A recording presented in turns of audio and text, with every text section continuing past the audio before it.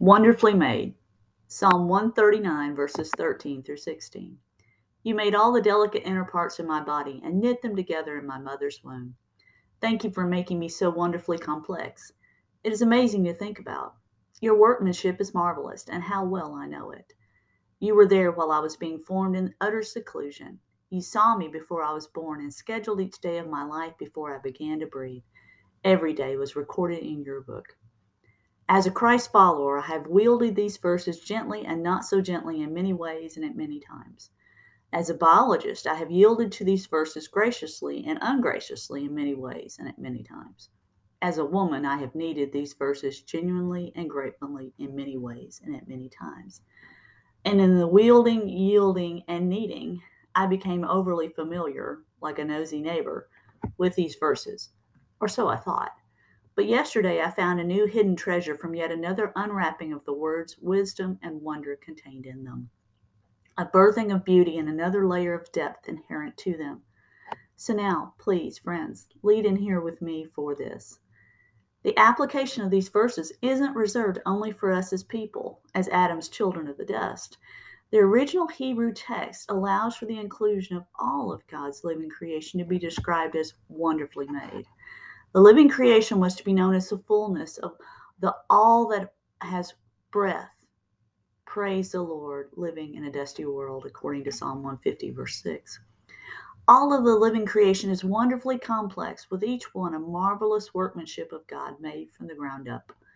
All of us who are alive are the we who are fearfully and wonderfully made, with our days appointed and our words known before they're on our tongues. The all of us made by God is all of us, people and plants, animal and microbe and soil. Each of us, all of us, are known before in the womb of a woman, animal, plant, microbe, or soil. We are birthed from mothers, be they human or animal as babies, birds, turtles, reptiles, fish, insects, amphibians, echidna, and platypus as eggs, jellyfish and hydra as buds, microbe as daughter cells, plants as seeds, and rock as soil. Each of us, all of us, brought forth by and for God in a love powerful enough to overcome death, grave, and hell. The love who is our Christ holds all things together, including us. All are planned with purpose, placement, and position. None are random, none are unexpected, none are unloved. All are cherished, all are known, all are kept close in that amazing love. Love with depths yet unknown, unimagined, or understood.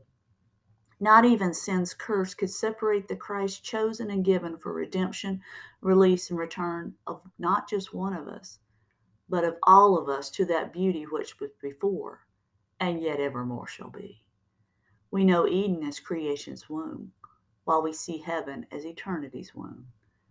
All are held fast by love's gift at Calvary, reaching forward and back in new birth, and thus transforming every seed, particle, egg, cell, and baby into a celebration of grace and mercy. Everyone loved and made by God. Every birth a party planned and attended by the King of Glory. Thank you, King Jesus, for being here with us in the dust and raising us from the dust in your powerful new birth love, once for all, once forever. Colossians 1, verses 15 through 20.